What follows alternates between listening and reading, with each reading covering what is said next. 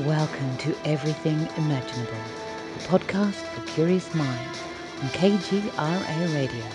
And here is your host, Gary Cocciolillo.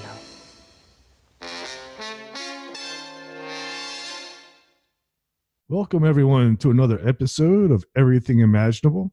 I'm your host, Gary Cocciolillo, and today we have a special guest, James Williams from Dark Waters. I heard about him from my friend Justin Snyder, who made the movie Path of the Beast. You can go to pathofthebeast.com, and his CD and stream has just come out. And welcome to the show, James. Thank you for having me on, my friend. I'm excited to spend a little time with you talking about all things paranormal and everything under the sun. I'm ready to rumble, baby. That is awesome. So you live in New Orleans, the most haunted city in America.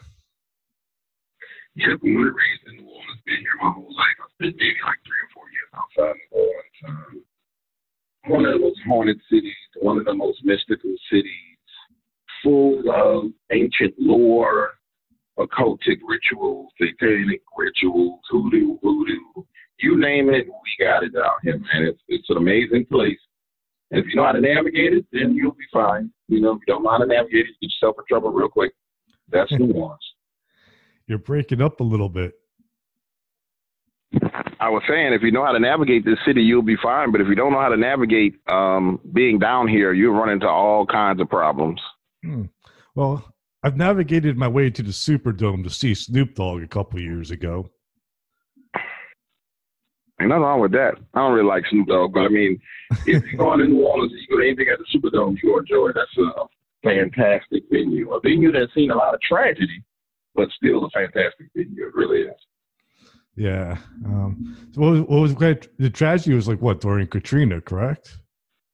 Yeah, 2005 during Katrina. A lot of people got stashed in there during the storm. Between that and the convention center, lights went out, roof got ripped off. People were raped, robbed, pillaged, murdered. It was a terrible place for someone to be after Katrina. It really, really was. Wow. Is it haunted? I would say it is. I don't have any stories from the employees there that talk about it. I haven't really put too much energy into trying to find out about it. Pretty much every place down here has got something going on, so I'm assuming it is. I know the convention center has a couple of ghosts that employees have complained about. So I'm pretty sure the Superdome has a lot of problems as well. I'm pretty sure it does. Great. What is the most haunted place in New Orleans? I would have to say, if you're looking for hauntings, you would need to go to St. Louis Cemetery, where Marie Laveau is buried. It's kind of like the, on the beaten path of hauntings. And there's been plenty of people who've seen things there. When you start talking about New Orleans in general, and you want to talk about hauntings and strange things, it's hard to get people to understand. But years ago, I would say New Orleans is the place where paranormal is the norms, meaning you can go pretty much in anyone's house and hold a conversation with them. And if you can get them to start talking, they'll tell you about something freaky or weird that happened at their house. So it's not like it's any particular location where you're going to find the activity. It's a way of life down here. It's a part of the lifestyle down here. And that's mainly because of the way we celebrate death, the way we accept death, and the sheer amount of death that happens down here, whether it be murder, natural disasters. It's a lot of death in New Orleans, Yeah. And also, like New Orleans has a really rich history too. Oh yeah, it's got a huge history. You got to understand, you got the transatlantic slave trade that came through: Irish, Scottish, Italians, Jewish, Native American, everything. The Battle of New Orleans. You have so much stuff here. The French. You have so much stuff that's transpired here that there's no way this place gets out unscathed. I mean, there's just no way.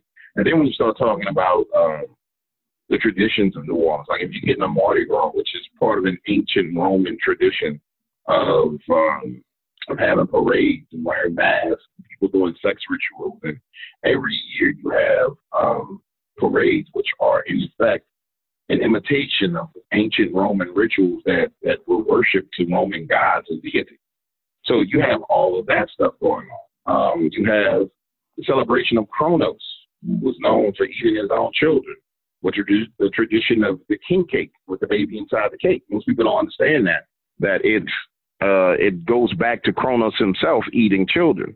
You have the colors of the Mardi Gras, purple, yellow, and green, which if you look at the Joker, right, the character, the Joker, which goes back to the clown, what color is Joker wearing? Purple, yellow, and green.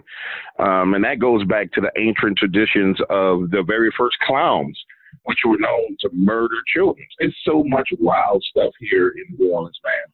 Most people aren't even aware of what they celebrate, but it all has to do with the spiritual energy of this city. So that kind of sums it up in a nutshell for anybody who doesn't know, and that kind of takes you into the deep part of the water, but I put a little floaty on you. You know, I throw you to the deep end of the pool, but I give you a life preserver, you know? Yeah. It's also famous for the voodoo, right? I mean, they have a lot of voodoo shops down there on Bourbon Street. Yeah, so you have voodoo and you have hoodoo. You have voodoo. When you start talking about that kind of stuff, you're talking about the traditions that came over from the transatlantic slave trade. And you really don't find many black hoodoo practitioners now. Majority of the hoodoo practitioners are white people. And the hoodoo practitioners that are own shops they're not really black people. But inside of houses, and this is where you have to be careful about New Orleans. Like there's the commercial hoodoo and voodoo, right, where stuff is for sale. But when you get into the neighborhoods, you'll go into houses and there's fast money candles lit, and there's come to me spell candles lit, and reversal spells and black candles and all kinds of stuff inside people's houses. Like there's this thing down here in the black community where if you cross somebody, they'll burn candles on you. Mm-hmm. Everybody knows about it. You know what I'm saying? Like you're really careful about who you mess with because they start practicing spiritual warfare on you and attempting to do things to undermine you. So that tradition is ingrained into the city. And it's not, you hear about it on TV and they talk about Marie Laveau and they talk about all the big names, but it's not the big names you got to worry about. It's the chick whose heart you broke 6 months ago, who decides she's going to go to some kind of botanical shop and get a skull candle and try and control your mind. Or it's the mother-in-law who decides that she's going to pray to St. Joseph, the worker, to make sure you lose your job. Like, it's crazy stuff down here. Like, people normally pray to St. Joseph, the worker, to get a job, but you can do it the opposite way as well. I mean, when I say it's insane stuff, it's insane in the membrane down here when it comes to that. Do you have to believe in it for it to really affect you, or will it also affect non-believers? In my opinion, I believe that it doesn't matter if you believe in it or not, it can affect you. It's the equivalent of the ethereal realm. You know what I'm saying? Just because you don't believe in it doesn't mean that it doesn't affect you. You know what I'm saying? It's Absolutely. There, irregardless as to whether you're a belief or not, it still exists. So existence, in many cases, most people believe that existence of something is based on belief, right? Yes. Well, that's not true. We discovered that in nature where they found huge, gigantic sharks at the bottom of the sea that they thought didn't exist. Or just because you don't believe that it exists doesn't mean that it doesn't exist, Yeah, so people get that confused. The best way to deal with that kind of stuff is to learn how to spiritually protect yourself. If you're a Christian, understand how important prayer is. If you decide you're going to practice pagan magic, then you better practice it well. You know what I'm saying? If you're going to be a hoodoo practitioner, then you better have your reversal candles and all that in your incense. You just need to know how to protect yourself. I believe in Jesus Christ, and that's my protection. I have my problems with people in the past, and then they had their problems after they did what they did. That's just how it goes, Wow. So have you ever had anybody like cross you or put a hex or spell on you before? I've had plenty. As Dark Waters, the paranormal storyteller, the person who professes Jesus Christ on major radio shows around the world, not just locally in America. Oh, hell yeah. I had some guys who out of China that really didn't like me going and talking about Jesus in China. And they practiced ancient Chinese magic, which was black magic.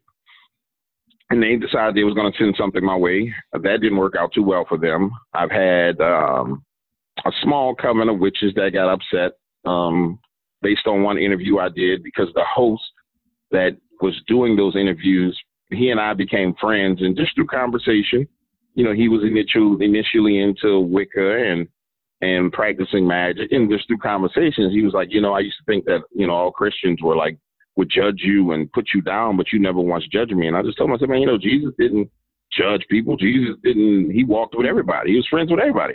And that's what I try and live up to. I'm not going to turn you down because you believe differently. I'm just going to show you who I am as a person, and then you can judge me based on the way I treat you. And so they got a little upset because he and I got close. And I think we did an interview at 3:00 in the morning. The next morning, my pancreas was hurting extremely bad. Like someone was stabbing me. I mean, literally stabbing me. And went to the doctor, and nothing was wrong. And I talked to one of my other friends who had an NDE met God, and he and I were talking on the phone. He said, man, somebody hexed you. I can tell. And we did some praying on it for about 3 days. Then I did, it stopped, the pain went away, then it came back, and then I just did like 5 days of fasting and praying, and it went away. And then months later, turned out that the person who actually did that, she went crazy, was admitted to a mental hospital, and nobody's really talked to her since she's done that. So, yeah, there have been people who've done things, and there are people who will do things. Because that stuff is all about power. You know, in fact, most individuals, they seek power by any means necessary. You know, we want the power to influence and change our lives. And that's what magic and hoodoo and voodoo and prayer and pretty much everything boils down to. We want to have power over this world and this environment that we're in, because things don't always go our way. And some people are willing to, you know, invoke negative, dark spirits. Some people are willing to pray and be patient and go through the lessons that they need to learn so they can get whatever reward they want to get. But it all boils down to power. And that's what this whole, when you start talking about hoodoo and voodoo, it boils down to power. Power to effect change in your life immediately, as opposed to waiting for things to naturally transgress. All right. So it's just people being impatient and trying to get what they want right away. Instant gratification. People being people is the way I would say it. Because, you know, if you and I are sitting at a table and we're on one side and we put 10 individuals across the table from us, and we put a gold coin in the middle of the table and say, hey, if you touch this gold coin, you can have 3 wishes. But after your 3 wishes are done, you're going to die. You know what I'm saying? 2 or 3 out of that 10 is going to grab that coin and make their wishes, knowing that they've cursed themselves to death. It's people being people. You know what I'm saying? And that's human nature. Yeah. So that's what it all boils down to. Awesome. Well, not awesome, really. I mean, it kind of is a bummer, really, when people are going to do that. But I wouldn't go for the coin. I wouldn't go for the coin. I wouldn't. I don't need the coin. I'd much rather sit back and let life happen. It's kind of how I do things. And there's nothing wrong with that. Right. Yeah. It keeps me out of trouble. I find that when I try to force things to go my way, that's when I run into obstacles. When I just kind of go with the flow, I end up where I'm supposed to be. And that's the best approach to take. You know, I don't force things in my life. I set goals and targets, and I achieve to hit those goals and targets. Sometimes I hit them, sometimes I don't. And if I don't hit it this time, I just keep on trying until I hit it. And eventually I hit all my goals and all my targets. And that's the best way to handle it. And I just pray daily that, you know, I am sensitive to what's going on around me and the people around me. Anybody who needs help, that I'm there to help them. And I just do what I do, you know. This kind of doing this as a real life librarian of paranormal stories. And for those of you who don't have a clear understanding of what I do, essentially, I take phone calls from people all around the world, about their paranormal encounters, and talk to them and vet those encounters via the phone. The ones locally, I'll go there if it's nothing demonic. If you tell me you got like Bigfoot on your property, I wouldn't mind going there locally. But if you tell me you got a demon, I'm not going, because that just doesn't make sense to put myself in that environment. But and then I recreate those stories in audio format to where the audience can actually enjoy that encounter, but safely enjoy it. And so I've spoken to over 1,000 witnesses at this point in time. I would say I'm at probably about 1,300 people who've had various different encounters with different things from all around the world. And the one thing I've learned from talking to people all around the world is that the one thing we have in common is we want something better for our lives. You know what I'm saying? We all want something better. We want a little bit more. We want things to be in order. And sometimes it's that attempt to put things in order that puts people in negative situations. And that goes back to what I was saying earlier. So doing this, you really get to understand human nature. You really get to understand spiritual warfare on a level that most people will never understand. And most people probably don't care to understand. Most people don't want to know what's walking with them when they walk down the street. They don't want to know what's attached to them as they go about their business. They don't want to know what's attached to their wife or their girlfriend or their children. But in my case, I have to know, because I need to be aware of the influences that are on me and around me. Yes, absolutely.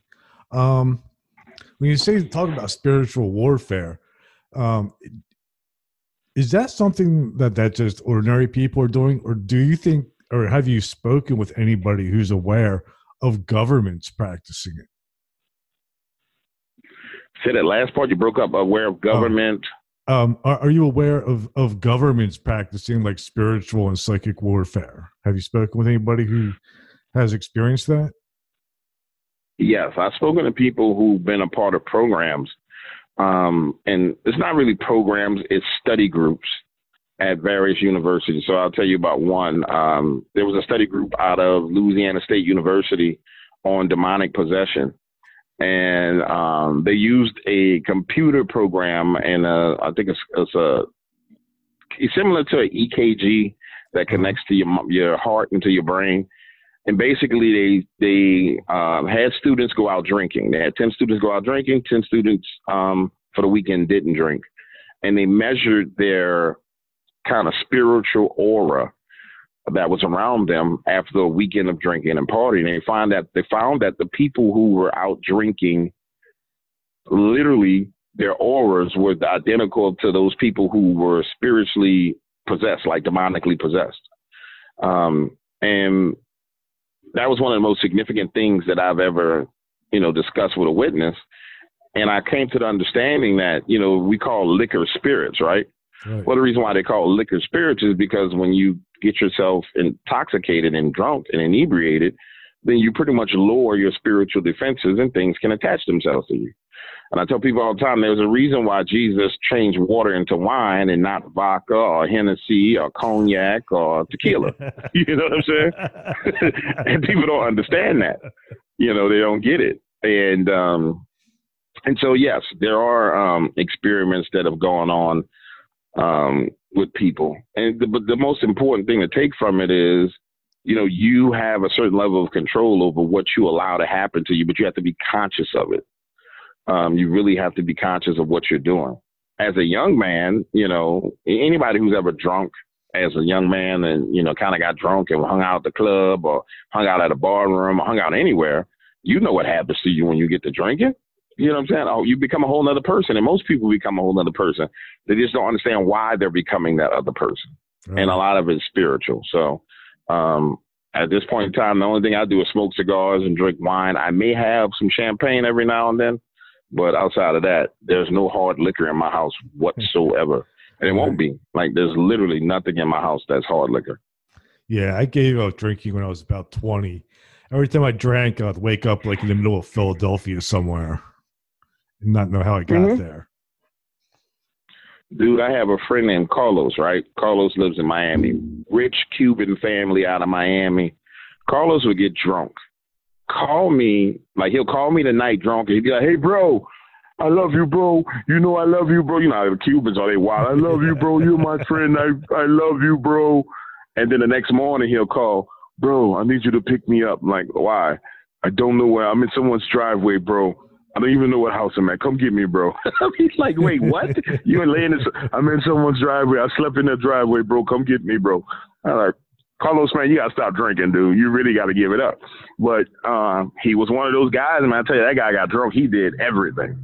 Like, there was nothing that Carlos would not do when he got drunk. It was insane. How about when he was sober? I'm gonna let that playing, go by so you can edit that out. But what was he? When he was sober? Yeah.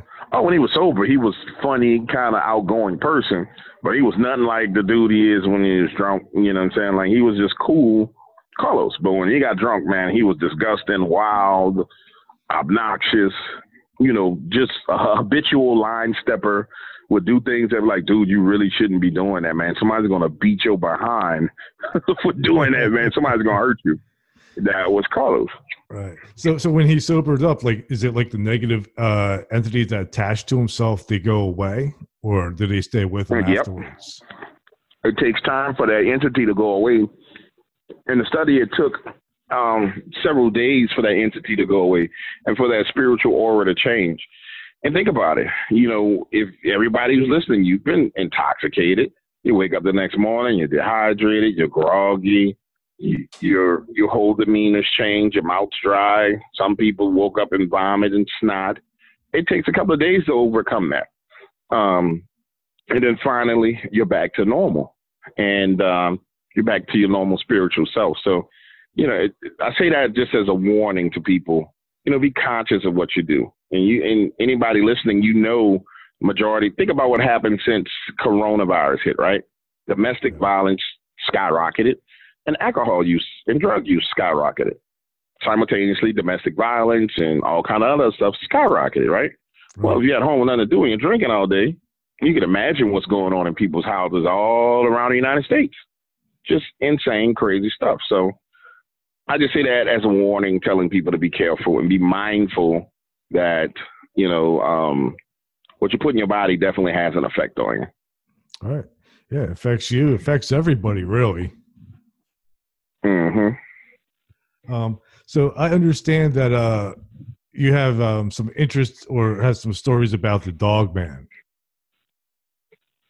Yeah, I have plenty of stories about Dog Man. Where do you want to start? I mean, I don't know what people know about Dog Man. I'm sort of a novice when it comes to the Dog Man. I don't know a whole lot about Dog Man. Okay, well, when you want to start in the history of Dog Man, you need to start with a lady named Linda Godfrey. Okay. I call her Mama Dog Man.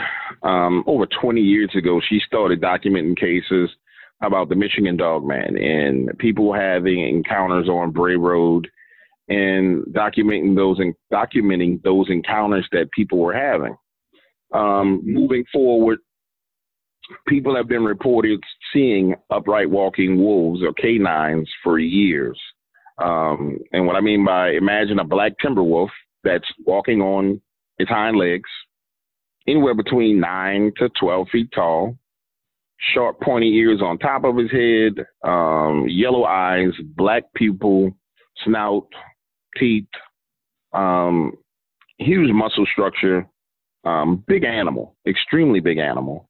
And people have been seeing these everywhere. I mean, it's not just in the U.S., it's all around the world. When I first heard about Dog Man, I didn't believe it, and I was super skeptical, and I ended up being left on the side of a road with several of those things kind of running towards me. Just being an idiot, man. Just being an idiot in Mississippi and Taylor, Mississippi, years ago. That was just the dumbest thing I've ever done. But moving forward from there, I started getting more and more reports of people who had encounters with these Dog Men. Now, there's people who have fictitious encounters. They're attention-seeking, clout-chasing people. There's a portion of that. I bet you there's a significant portion of people who know that they can garner attention by making up a good story, right? Then there's people who really encounter these creatures. And the way that you tell if someone has really had a true dogman encounter is the number one thing is they're extremely hesitant to even talk about it. Like they're worried, they're concerned, they're scared that they're going to be made fun of. And so it takes a lot to get a person to talk. Even when they call me to tell me the story, the conversation goes, well, I know you know about Dogman and I had an encounter, but I'm really nervous about sharing that with you. But I want to tell you, I want to ask you questions. And it takes a little while to get them to open up, right? Then the other person that calls with their encounter is a person who's had one, but they don't really want you to know they had one, but they want to ask questions about what they saw. And so they'll just call and say, hey, Doc Waters, man, I was wondering, if seeing large kind of yellow eyes and eye shine in the woods, would that be Dogman? And then I go through the process, well, how large were the eyes? And they'll talk about the size. What was the eye shine color? They'd be like, well, it was like kind of like somebody shining a light through a beer glass, a glass full of beer. Oh, that sounds like Dogman, right? And the overwhelming and overall, not overwhelming, I think you see the overall takeaway from it is this is a creature or an entity that you don't want to have an encounter with. Like you don't want to run across this in the woods. You don't want to be in the vicinity of it. You don't want to mess with it. You don't want to shoot it. You don't want to harm it. If you're in the area where this is, leave the area, period. It's not like a Bigfoot where Bigfoot's going to knock on trees and no, this thing is going to confront you and it's going to actually run you out of the area, intentionally terrorize you.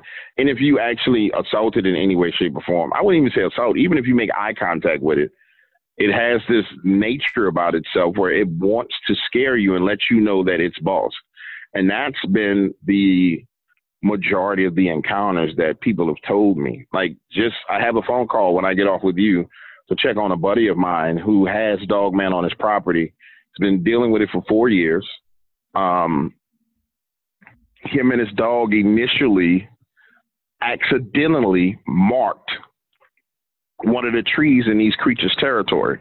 So imagine you out walking your dog, you got to take a leak, and your dog starts taking a leak on a tree, and you decide you're going to take a leak on a tree, right? Mm-hmm. You're just in the woods, man. You ain't thinking about it. I got to use the bathroom. Well, when you go home, these things come home and start pissing all around your house.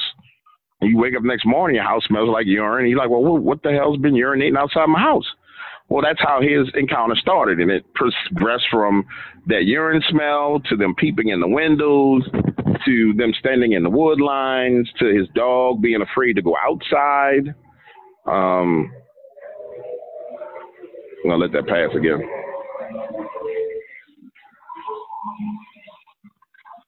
Dude, that looked like a military bomber plane, like just flying over the city. That's crazy. Wow. And it's flying low, dude. That's a huge plane, flying extremely low. And it progressed from peeping in the windows, standing in the wood line, till it got to the point to where one night he's in his house, chilling, watching TV. And at this point in time, he had fallen and hurting his back extremely bad. So he's not wheelchair bound, but he's using a walker. And he hears this beating outside on his van. Like, you know how it sounds when somebody beats on the side of your car, your truck? Yeah. That kind of thumping sound. He hears that beating, and he looks out the window, and he doesn't see anything. Looks out his front window right next to the door, doesn't see anything. Hears the beating again, opens the door, has a shotgun, a Saga 12 shotgun, flashlight on it. And so now he's looking and he sees, I'm going to have to go inside because they're clearly practicing bombing out here or something. This is crazy.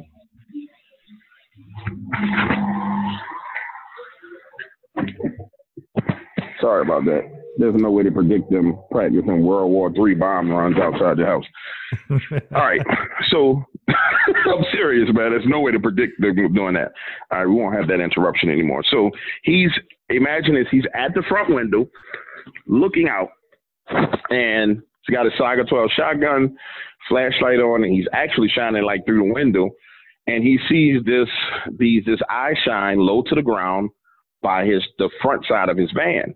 Well, he opens the door, steps out, and now he's got the shotgun shining in that area, and he sees this. He called it cute. He said, man, I saw this cute little wolf thing that was kind of crawling on all fours towards the front door. And once it realized I was outside, it stood up, and it stood extremely still and like it was trying to hide. And then it started moving towards this tree.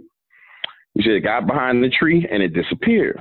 And I said, well, you know, what did it look like? And he described pretty much like a fox. You know what I'm saying? He said, man, it didn't really look like a timber wolf. It looked like a brownish, blackish, like fox. He said, but you could tell this thing was like extremely small. I'm like, okay. I said, well, what else happened? Well, he's stepping out of the front door onto the porch, going down to investigate more. And something told him to shine his light in the tree line across on the other side of his property. So now he's scanning the trees with his flashlight, and he gets this eye shine. And he described the size of the eyes as, you know, the size of the bottom of your average kind of cup, like a small plastic cup or a styrofoam cup. Like the size of the bottom of a styrofoam cup, just like the 8-ounce cup, you know, the little white ones that you get, right? Yeah. That size, amber, yellow/oranges color, but it was 13 feet up in the air. And I said, wow, that must have been mama or daddy. He was like, dude, whatever that was huge. He said, I couldn't see the shape of it. He said, but I could see the eye shine. He was like, as far away as I was, those eyes looked huge. He said, so I just backed back into the house. I said, what was your dog doing? He said, my dog had been barking prior to this. He said, when I got back in the house, the dog was under the bed, pretty much pissing on the floor. So, closes the door and he's like, all right, I'm going to leave these things alone. They leave me alone. So for the longest time, you know, they were on his property. And with the exception of his dog going out, like, you know, you wake up in the morning, have your coffee, you want to let your dog out to use the bathroom. There would be days where his dog would just take off running through the woods and kind of hang out and come back. And there were other days where his dog wouldn't leave out of the house. And that's how he knew they were in the area based on the reaction of his dog. But just recently, and I'm telling you, condensing something that's happened over 4 years for you, just recently, he came home. There were sheriff's deputies and I guess you call Fish and Game or whatever the other kind of wood outdoors police are on his property. And he found his dog dead, blood everywhere on the property, dog dead. No blood on the dog. This is the crazy thing. No blood on his dog, but blood all over his property. His back door to his house open. The authorities out there with their guns drawn, and he just walked up to us. Seems like, what the hell is going on? And so I need to talk to him tonight to find out a little bit more about it.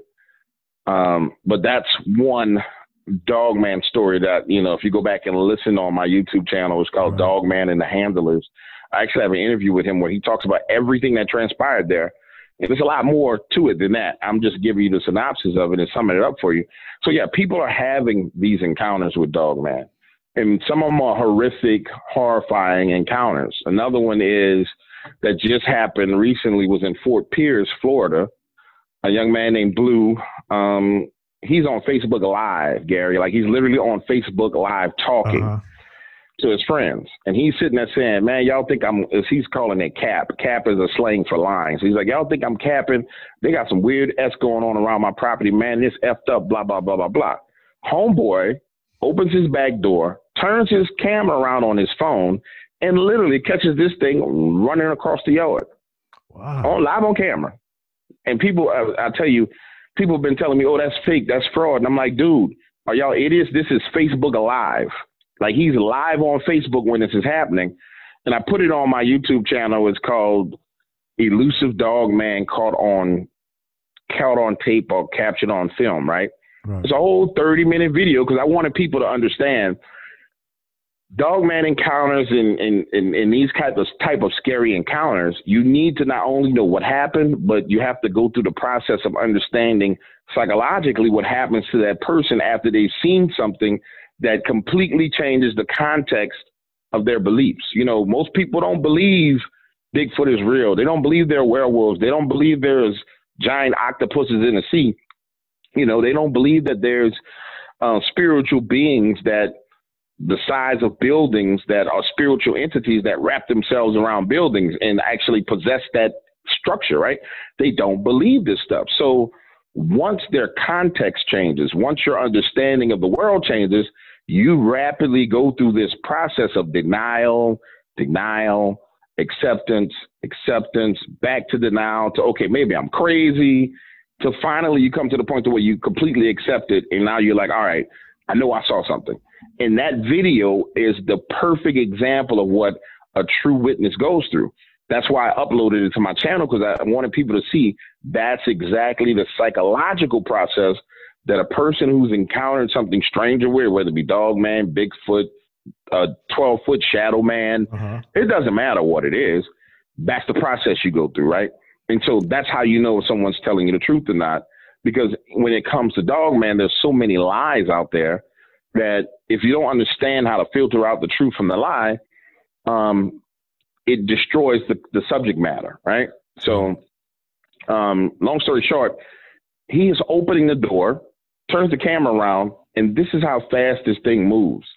Within the 2 seconds on the frame of the camera, you see it running. You can see the hotches. People talk about how a dog standing on his hind legs and how this kind of backward knees.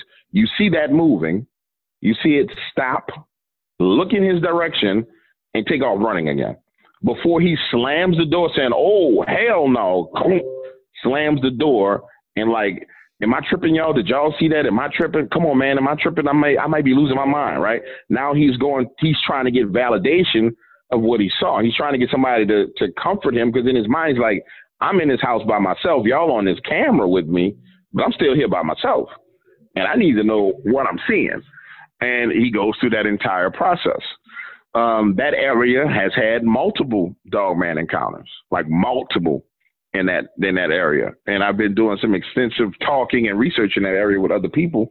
And so more and more people have seen it. He ended up going on 2 TV shows on a travel channel. I can't remember the name of them, but one of them is like caught on tape or caught on film or something like that. Yeah. And showing his photographic evidence of the dog man, because he has literal pictures where this is how crazy it is. Imagine you open your back door broad daylight. You sitting there smoking a cigarette outside your back door, sitting in a chair, and you feel like something's watching you from the tree line. Now, this is where he's smarter than me. He says, James, I just decided I was going to start taking pictures. So I started snapping pictures of the tree line. He's like, but I was doing it because I knew something was there, but I could feel it, but I didn't want it to know I was taking pictures. So I just started snapping pictures kind of discreetly, and went inside, started looking at the pictures, and this is what I found. So he sent me a series of pictures. I had him copyright them so nobody can steal them. But he sent me a series of pictures, and you can see the dog man standing there. You see the pointy ears, the snout.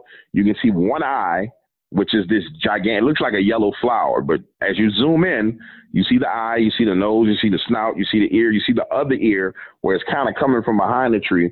But through the series of pictures, you see it stepping from behind the tree, moving out into the open. You see it kind of showing its teeth, and then you see it stepping back into the shadows where you can't see it through a series of photos. And I'm like, whoa, dude, it's like Jurassic Park around your house. A couple of days later, he and I are talking, and he calls me. He says, man, I got to talk to you. I'm like, what's up? He's like, dude, I got to be tripping because there's something else out there.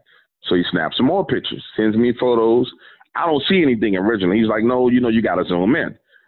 So I still don't see anything. He's like, all right, let me zoom in, and I'm going to circle it. He has this, you can clearly see this Bigfoot face. When I say this face is huge, you see the forehead, the nose, like this gigantic, you know how they make fun of black people and say black people got big noses? Right. This thing nose looked like it was doing push-ups. That's how big the nose was, right? You got the chin, you got the jaw, you can see it all. The eyes, which are set back into the sockets of the head. And I'm like, dude, you need to move. And he says, man, I'm not moving. My rent too cheap. I'm not going nowhere. We're going to have to share this space. I'm like, Blue, you crazy. You lost your mind. And he's still there. I mean, he's literally still there. Right to this day, he's still there. He ain't doing Facebook Live no more. Dog man. Bigfoot and dog man. Now, this is how deep this goes. the video went viral, right? Partly due to me, partly because of Facebook. It hits the news in local news. The wildlife and fisheries or whatever they're called, go there. Go meet with him. Go walk around the area, right? They get the footage. They get the photos. They analyze it. The guy comes back and says, well, yep, you definitely caught something on camera. There's no doubt about that. We're not sure what it is. That's the first conversation. Guy goes back into the area again, kind of walks around looking for prints. A couple of days later, calls him back. Well, you have some kind of unknown primate in the area. We're not sure what it is, but it's definitely an unknown primate. So he's got confirmation that something weird and freaky is going on over there. But it's happening all around the United States. I mean, it really is. People are having these encounters. I would say some of the worst ones are based on people actually assaulting these creatures. You know, you're out in the woods and you're a hunter and you see something weird and you decide the best thing to do is take a shot at it. Those people get followed home. They get terrorized. I know one guy had the hood of his car literally stumped on. It wasn't his car. It was his truck. A nice King Ranch F-150 came out. He had heard it at night. He heard the stumping and the noise at night, but he was half woke, half asleep, came out the next morning. He said it looked like an elephant had been stumping on the hood of his car. And then his windshield, it's like it just climbed up on the hood of his truck and started stumping, stumped the windshield, stumped the top, stumped all the way across, and then went on about his business. That's crazy. And I was like, man, yeah, crazy stuff. Urinated all in the truck. I mean, urinated all through the broken windshield, like crazy stuff, dude. So when I talk to people about Dogman, and I tell people all the time, it's great for entertainment. It really is. If you want to be scared, listen to some of my Dogman stuff. But if you decide you're one of those guys that's like, I want to hunt this and I want to see it for myself, I want to know if it's real, you're making the biggest mistake humanly possible. Like, you making the biggest mistake you could ever make. It's the equivalent of saying, I don't believe in great white sharks, so I'm going to go where great white sharks are, and I'm going to dive in the water without a cage. And guess what happens? You're going to get eaten. And that's what happens when people run out to the woods being dumb, you know. I tell them all the time, play stupid games, get stupid prizes. Right. So that's Dogman in a nutshell. So my advice is leave that alone. He's way more aggressive than a Bigfoot then. Oh, hell yeah. I've never heard of anybody being aggressive. attacked by Bigfoot. Well, I've heard of people being attacked by Bigfoot, but I also heard of people being saved by Bigfoot. Right. But it's nowhere near this level. Like, I remember talking to a guy who had Bigfoot on his property, and he assaulted these Bigfoots. And the whole story is this. He had a trailer on his property where his sister and her boyfriend were living. He had his own house, and he had a septic tank that he had dug up, and he had it open, and he was trying to get it cleaned out, right? Right. His sister's there alone.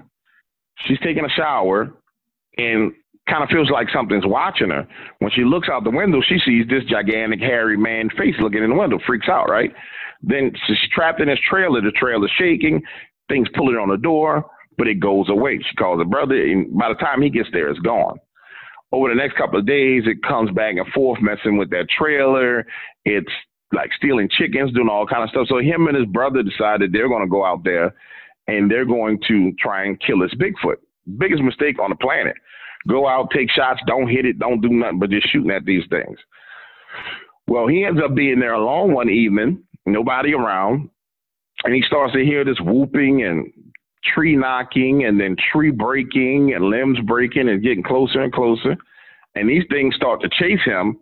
And the only way he got away from him was he dived into a septic tank. He literally dove into an open septic tank and laid in his own poo. And this is the crazy thing. He's in his own septic tank, and they're standing over him, looking at him, kind of covering their noses like, ugh, and then they turn around and walk off. And I had warned him before him and his brother went talking about they was going to hunt him. I said, man, that's the biggest mistake you can make. Man, it's literally the biggest mistake you can make. I said, the thing was a little bit horny. Your sister was naked in the shower. It saw your sister, whoop-de-woo. It's okay. It's not going to do nothing, right? Just, you know, if you're worried about it, just tell her she needs to go stay somewhere else.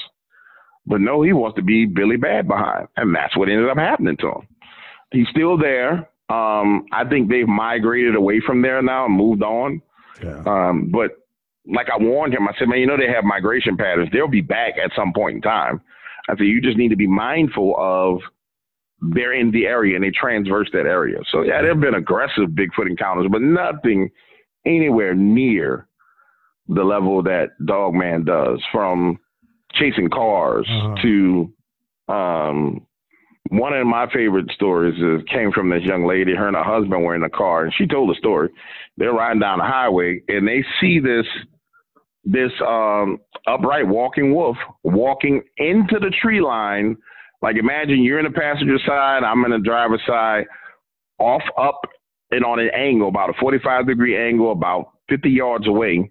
This thing is walking into the tree line. Like, it had no reason to turn around and come back towards them. Well, it sees the car, turns around, drops down on all fours and starts running back towards the car, like literally coming after them. And they were in like a Toyota Corolla, like some ridiculous little small car, freaking out, pedal to the metal, trying to speed past this thing. And the way she described it, she was like, as it was coming towards the car, it cut off, like it cut and took an angle where it angled itself off the back bumper. She's like, but it was moving so fast that it slowed down enough to make eye contact with me and then shoot off the back bumper. It was like it wanted to run them off the road, but it didn't want to hit the car. It wanted to scare them enough to run them off the road, but they didn't freak out. They were able to keep control of the car and keep on going. She's like, but had it, made us swerve or hit a tree or something, tell them what would have happened to us. So you have those kind of encounters all around the United States. I mean, literally all around the United States when it comes to Dogman. And I tell people, that's the last thing you want to run into. I'd rather deal with a shadow person. I'd rather deal with a possessed person spitting green pea soup than deal with a Dogman. You know what I'm saying? I'd rather deal with the exorcist girl herself. You know what I'm saying? Yeah. Than deal with that. Do you think the Dogman is just like a wild animal, or do you think it has like some human qualities to it where it's intelligent and thinking and planning? Oh, no, it's definitely got a level of intelligence that's beyond what people would expect it to have. Just from its stalking capability, decision making, it's definitely more intelligent than most people would give it credit for. Human-like characteristics, if you mean like the ability to reason, as opposed to just being a pure kind of predator where it's like, oh, I'm hungry and I'm just going to eat. No, these things have the ability to reason. They 100% have the ability to reason. Now, if you hear somebody telling you, I heard Dogman talks, you just go ahead and give them the number to, the nearest psychiatric hospital and check them in, right? But if someone says, I saw Dogman and it looked at me and it gave me this look, kind of like a look of disgust, or it gave me this smirk or this frown or this kind of tilted his head and looked at me kind of like I was crazy. Yeah, those are the signs of the level of intelligence that this creature has. Like, it's mentally processing you as that individual. It's not seeing you as prey necessarily. It's seeing you as an individual, and it's making a decision as to whether it's going to terrorize you and follow you home, whether it's going to scare you, whether it wants to even be bothered with you. Because there's been times where hunters have shared stories with me where they've been like up in trees and waiting for hogs to come by and take a shot at a hog and get ready to get down from the tree to go get their hog, climbing down from a tree, and they'll see a Dogman literally walk out of some like thickets where a human being wouldn't be able to come from, kind of look at them like, I'm taking that hog. Not necessarily saying it, but kind of looking like, this is mine. You need to get another one. Just look like what you going to do.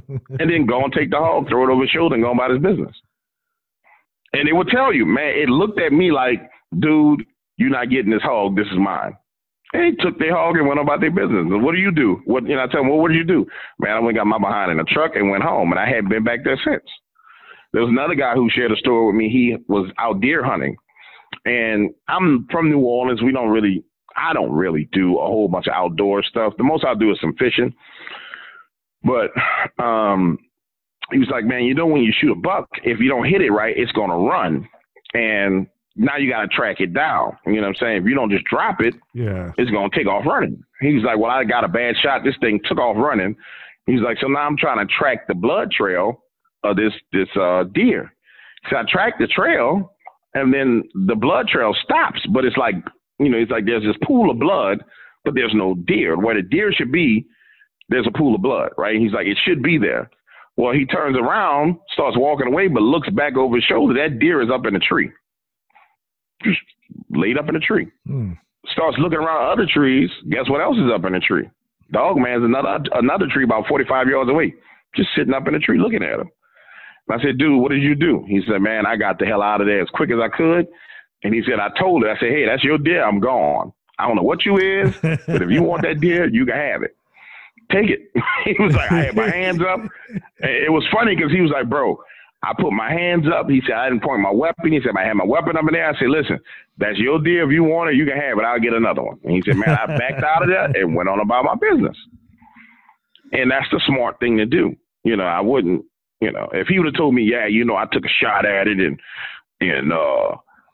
said, this is my deer, I'd be like, man, you lying. Because there's no way you're going to see this thing up in a tree, not even knowing that it was watching you the whole time, and then decide you're going to shoot at it. Because it could have been got you if it wanted to get you. It just wanted the deer. So, yeah, there's been plenty old dog man stories that I've been told by people.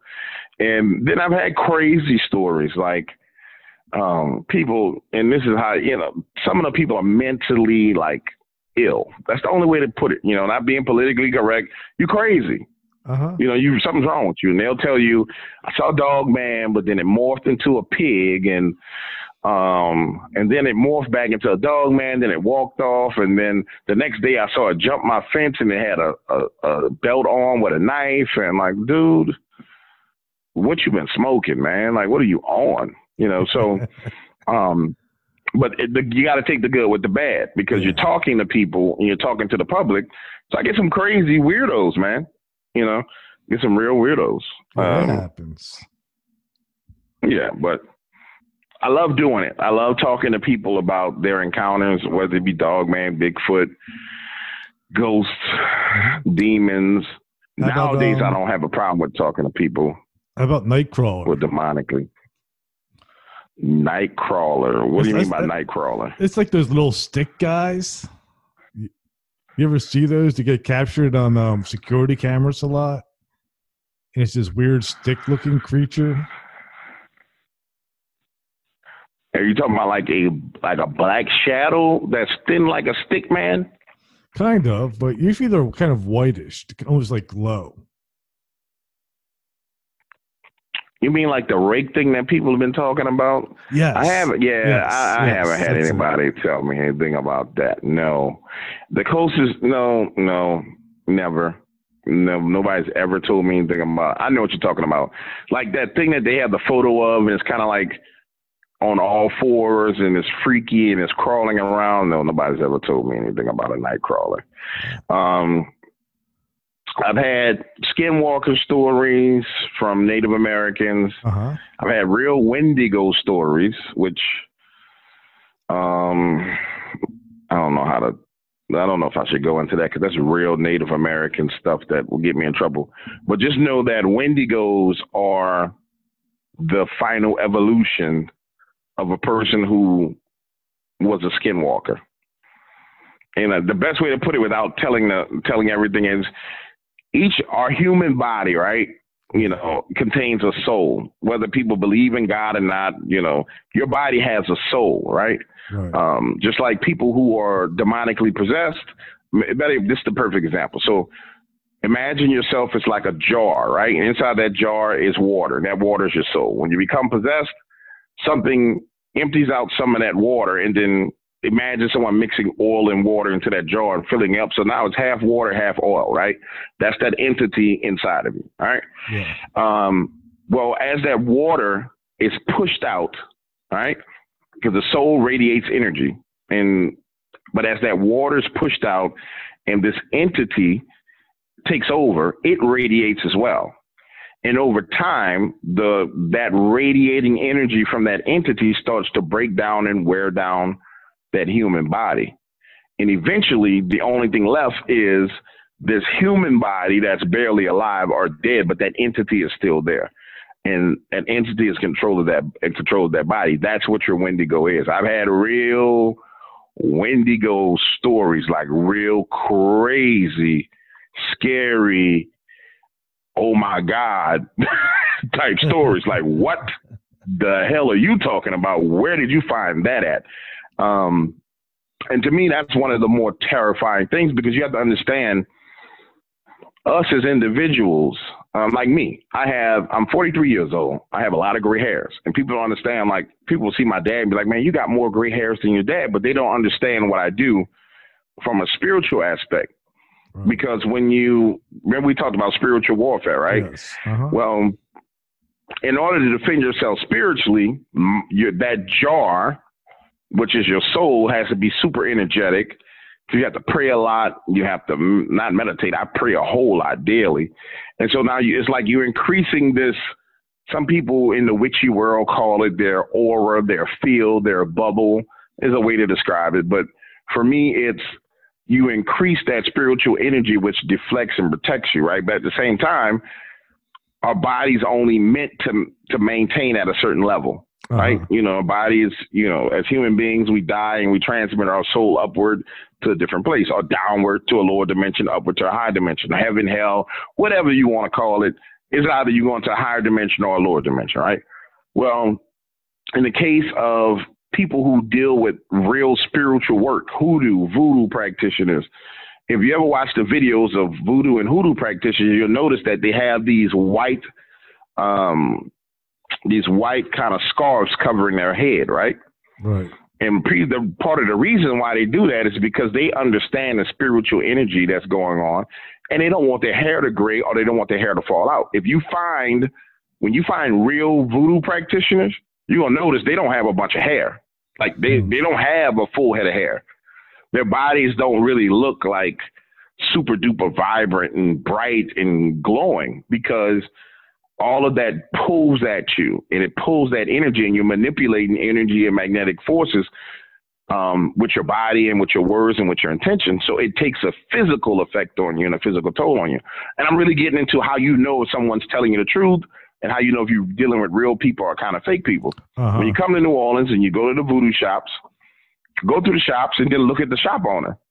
And if it's somebody who's all young and vibrant and blah, blah, blah, be like, well, I want to meet the real owner, because that ain't the person who own it. If they really practice hoodoo or voodoo, you're going to see them. They don't look like a corpse, but they look like, man, this person's been through something, because they're dealing in the spiritual realm. What's this lady's name? She has a shop on Rampart Street. Well, I'm looking at this lady's face. She's cool as all outdoors. What's her name?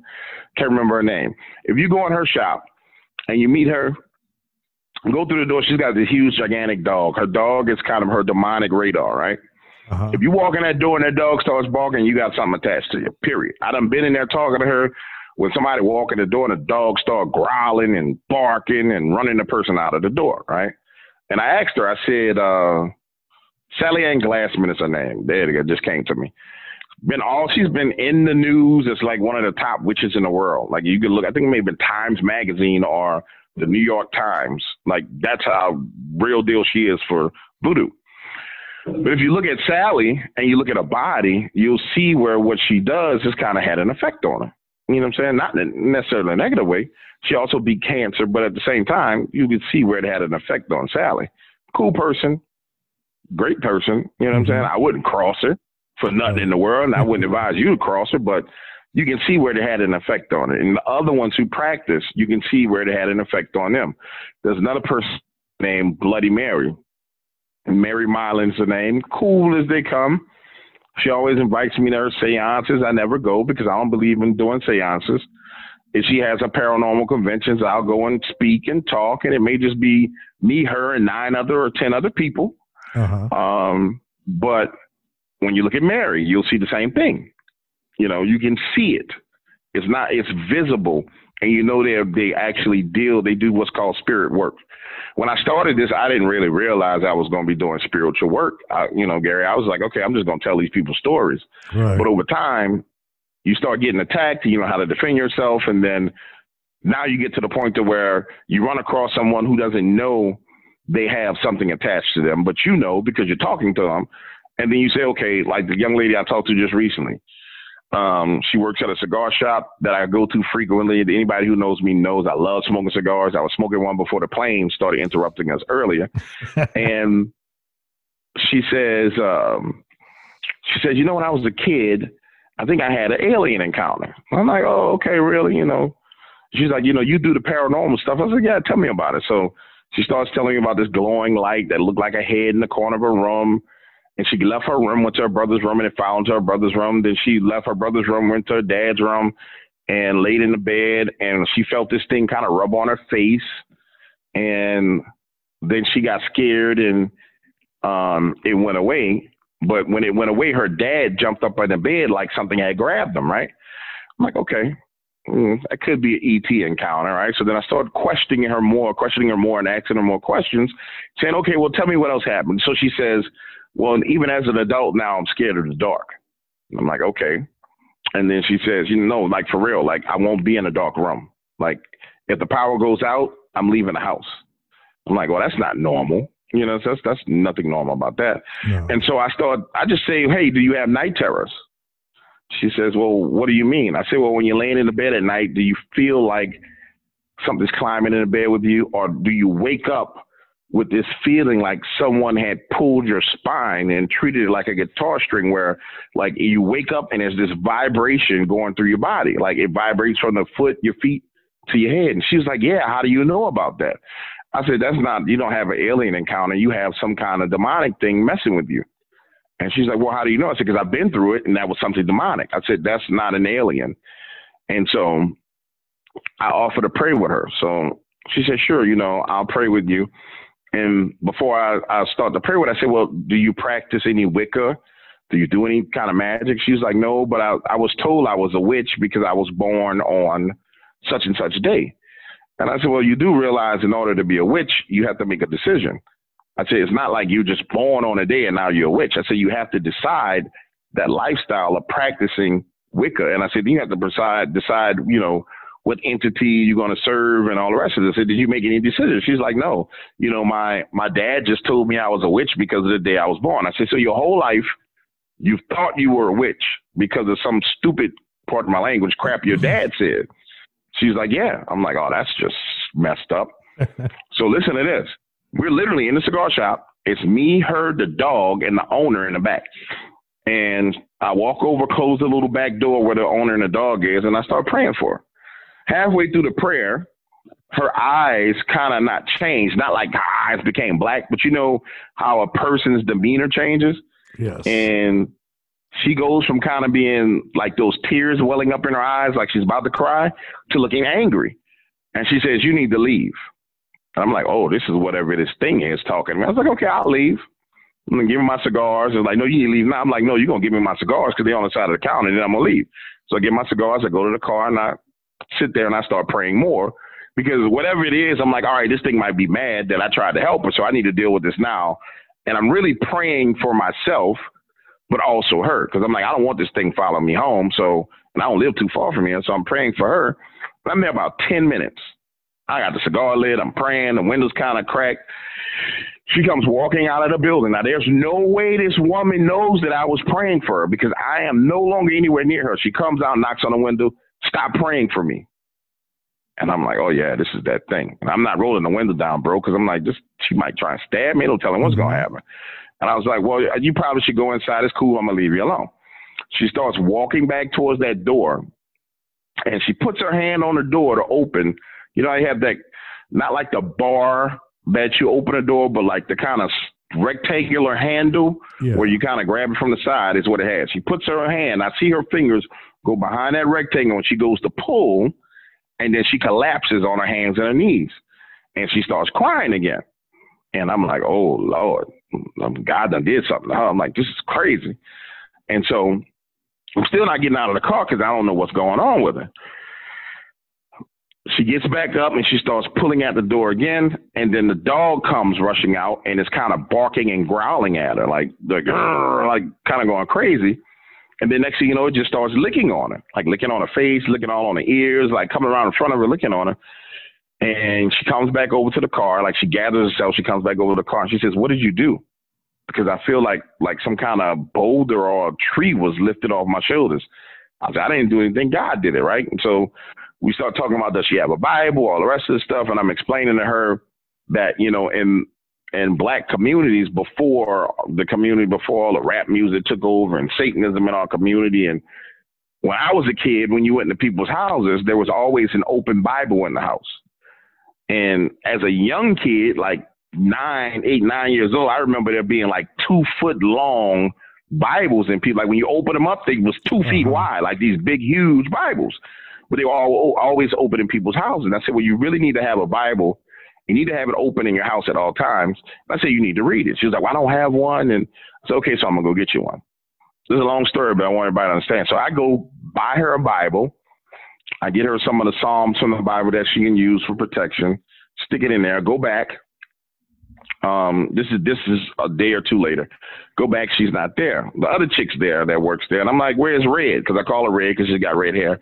She's like, well, she's been sick and she hasn't been feeling well. And she said she doesn't want to work and she won't be back until next weekend. I said, okay, well, here's my number. Give her my number and tell her to call me because I have something for her.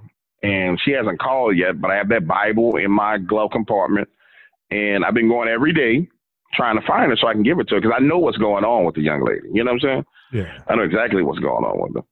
So I don't know why I told you that story. I lost track. But the whole purpose is understanding that we are spiritual entities having a physical experience on this planet is the most important thing. You know what I'm saying? Absolutely. Because when I was a younger man, I got caught up into the cars and the pretty women. And, man, Gary, I could tell you some things I did that you would be like, dude, I can't believe you did that. You know what I'm saying? Oh, I'll believe it.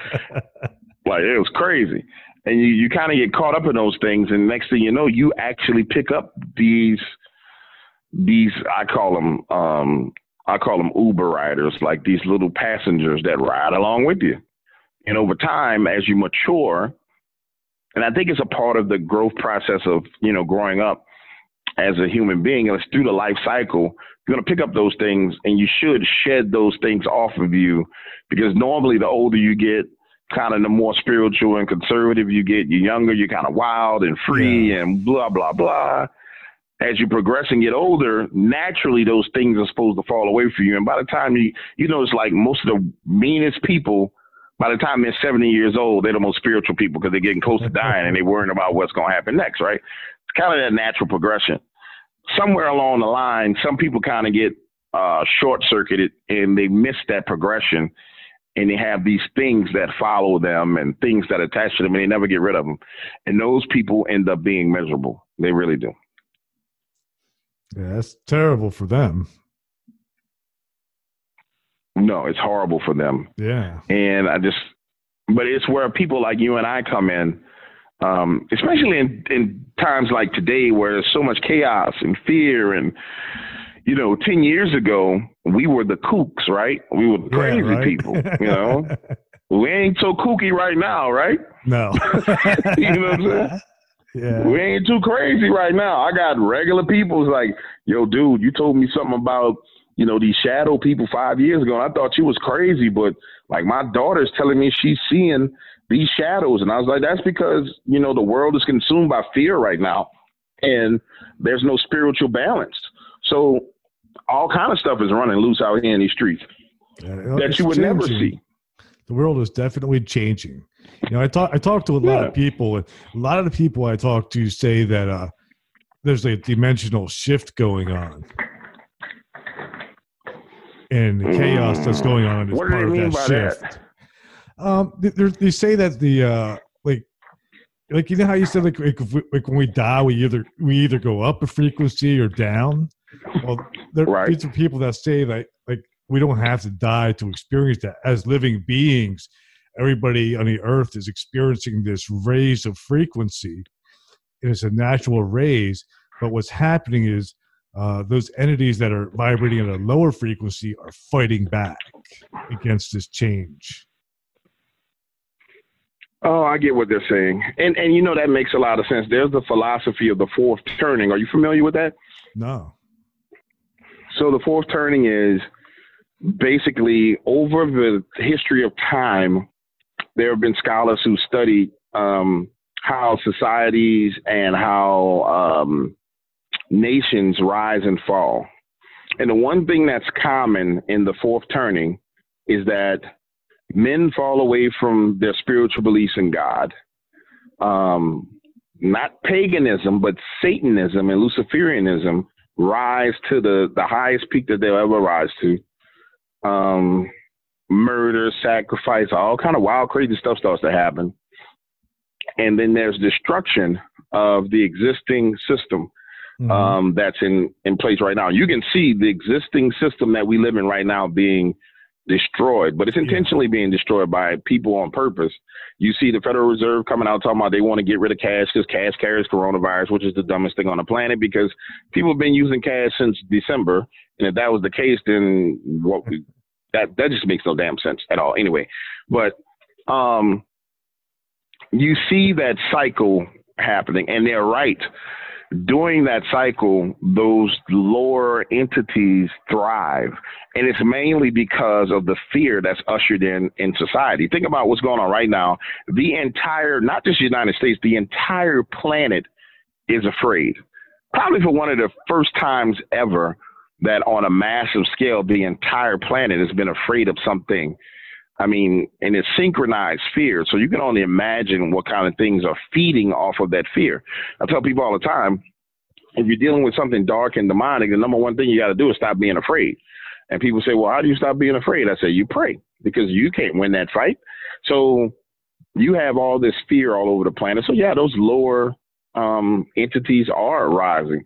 At the same time, you have people who are waking up to the truth about things that have gone on for years that they didn't realize was happening. So I think they're 100% right. There's a massive spiritual awakening going on, and then there's a kind of a spiritual coup and counter coup going on right now. Yeah. And yeah. It just makes sense to me. I believe it, because one of the things that kind of goes along with that, like, how this change was supposed to happen in 2012, and we all sort of sat around and said, nothing happened, But right. I think maybe it did happen, but it's gradual, at least to our perception. I don't think nothing happened in 2012. I ain't seen none of this drama in 2012. I ain't seen no drama like this until 4 years ago. And it's been off the chain since, and I don't think it's going to change anytime soon in this country, because this country is fighting for its life right now. With forces that are global forces that want to destroy America. And you can see it. You can see it in the race division. You can see it in the nonsensical arguments that people are having.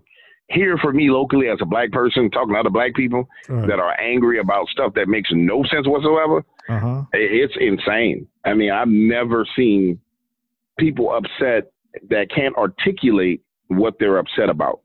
They cannot articulate the anger. It's almost at the possession level for me. It's like, dude, what are you talking about? What you're saying makes no sense whatsoever. So something's going on. Yeah, it's affecting everybody. It's affecting everybody. Yeah. And some people, it's waking them up. Other people, it's literally pissing them off and making them completely irrational and stupid, like on levels of stupidity that don't probably never existed before. Yeah, and they can't even see it or understand it themselves. They're just blinded by it. Mm-hmm. They're just blinded by rage. Yeah.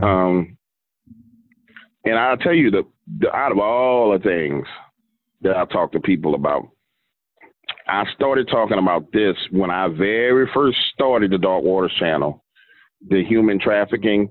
I started talking about that. That was one of my first 8 videos. People couldn't handle it then because when I first started this, I wanted true stories. So I started emailing friends of mine to get their stories. My email list at that point in time was just like I think it was like 4,000 people. Uh-huh. So I just emailed them, say, hey, this is my new venture. I'm doing this. If you have any kind of paranormal stories, anything weird or freaky you want to tell me.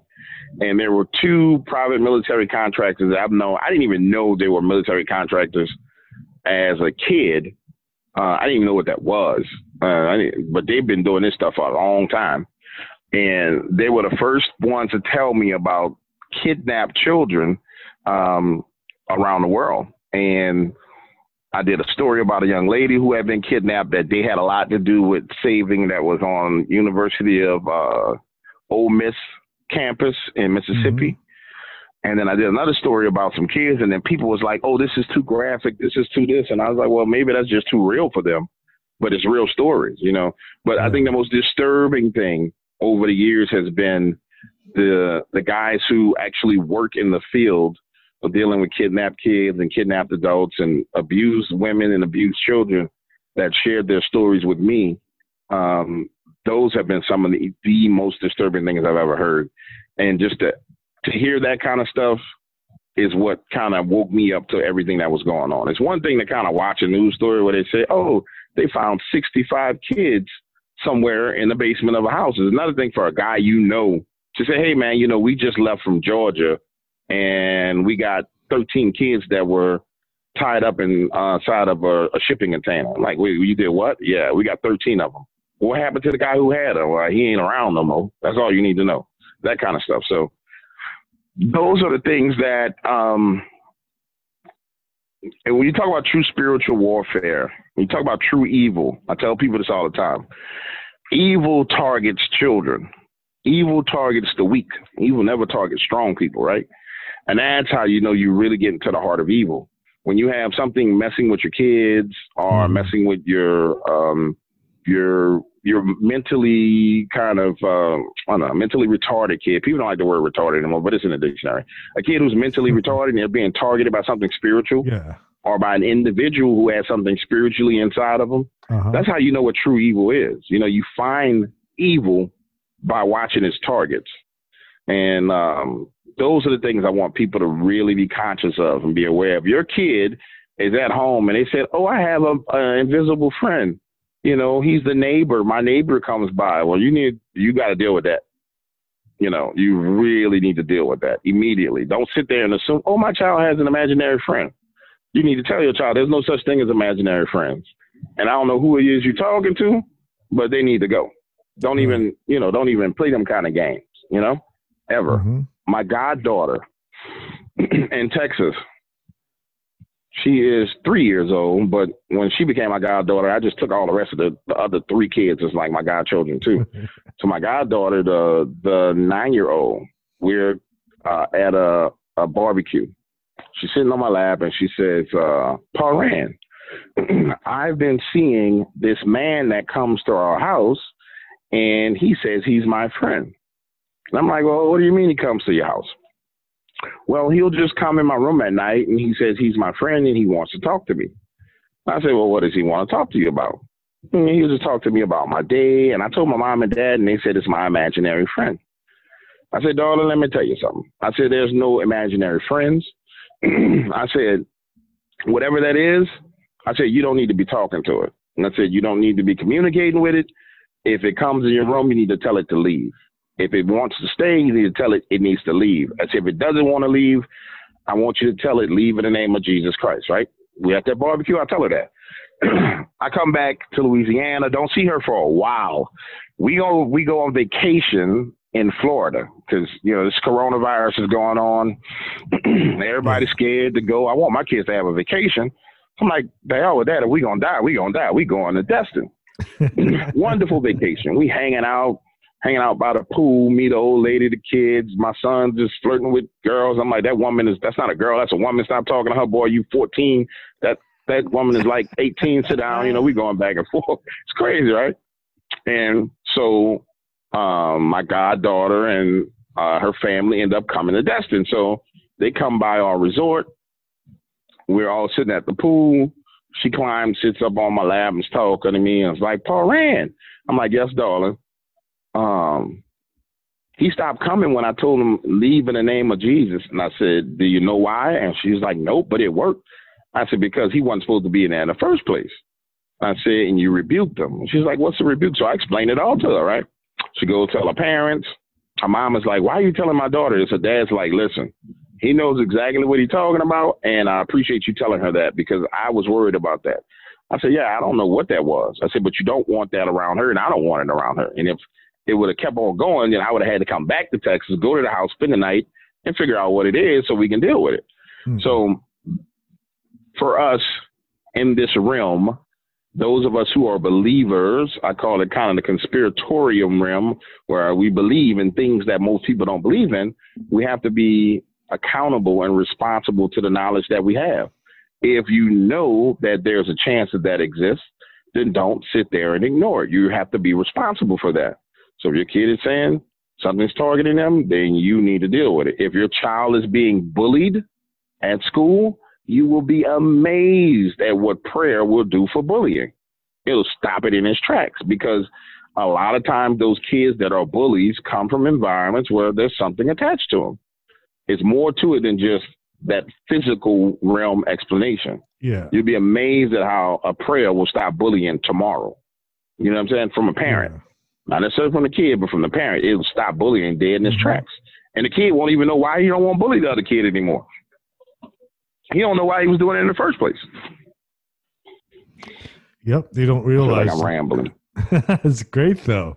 I agree with you 100%.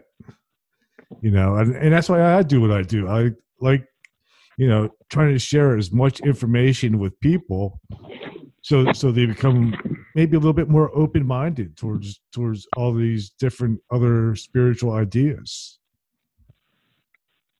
You know, I agree with you 100%. 120%. It's all about sharing information. And those of us who have the information are the ones that win. You know, you're going to win if you have the right information. If you got the wrong information, you're going to suffer. Yeah. You're going to suffer. Absolutely. Well, thanks for coming on the show tonight, man. I love talking to you. No, I appreciate it. I thought we was going did we go over time? Oh, I don't know. I don't really have a time thing. You got more? Yeah, I thought it was like from 7 to 8:45. What is it, 8:16? We keep going unless if you feel that's good enough, then we can kill it. No, we can keep going. Yeah, definitely. No, I could do this for hours, bro. Honestly, I can. This is kind of what I do. Me too, actually. I want to. I guess the last thing I want to touch on, and then we can sum it up, is really because I kind of took you guys around the world and then kind of hit some really, really tough subjects. But I'll share with your audience more of kind of my spiritual warfare and some of the things that happened to me. So I went through a divorce. During that divorce, the only thing I negotiated was to have access to my kids. I didn't care about cars, houses, none of that. Like, look, you have all that crap. I just want my kids, right? Right. I don't really care about nothing. Money is not a thing. Money is something that you can make at will if you really put your focus on it, right? Right. As I told you guys earlier about like me kind of having encounters with different people who were angry at me, there was a time period where I was under extreme attack. Like one incident. I talked to this lady. I'm in Dallas, Texas. I talked to this lady. It's a Saturday. And she calls me and she wants to talk about what's going on in her world. She says, well, you know, I feel like I'm cursed and something's always going wrong with me. And I was like, well, give me an idea. What do you mean? She says, well, for example, if I get a new car, that car will be wrecked within 3 weeks. If I get money, I can't hold on to money for no more than a week. Like, well, I said, well, what kind of money are we talking about? I said, if I gave you $10,000 a day, how long would that $10,000 last? She said, within 7 days, enough things will go wrong for me to have to spend that $10,000. I'm like, okay, this is not good, right? She goes into family members dying, stuff like how one day her and her husband, before they got their divorce, she was just riding down the street, saw this house, and this house was calling to her and beckoning to her, and how she had to have this house. Once they got the house, things started happening. She was laying in the bed one night, looking down the hallway where she could see her husband watching TV, and this gigantic shadow starts to kind of, what's the best word to say it, manifest in the hallway. And the way she described it was a gigantic shadow, man, but it didn't have eyes. There was holes through the shadow where the eyes would be, to where she could see the light from the TV reflecting through it, right? And scared her so much, she started screaming. Her husband gets up, starts coming down the hallway, sees this thing, freaks out, literally runs through it to get to her, right? That relationship falls apart, and she ends up getting a divorce, and all kind of bad stuff starts happening to us later, right?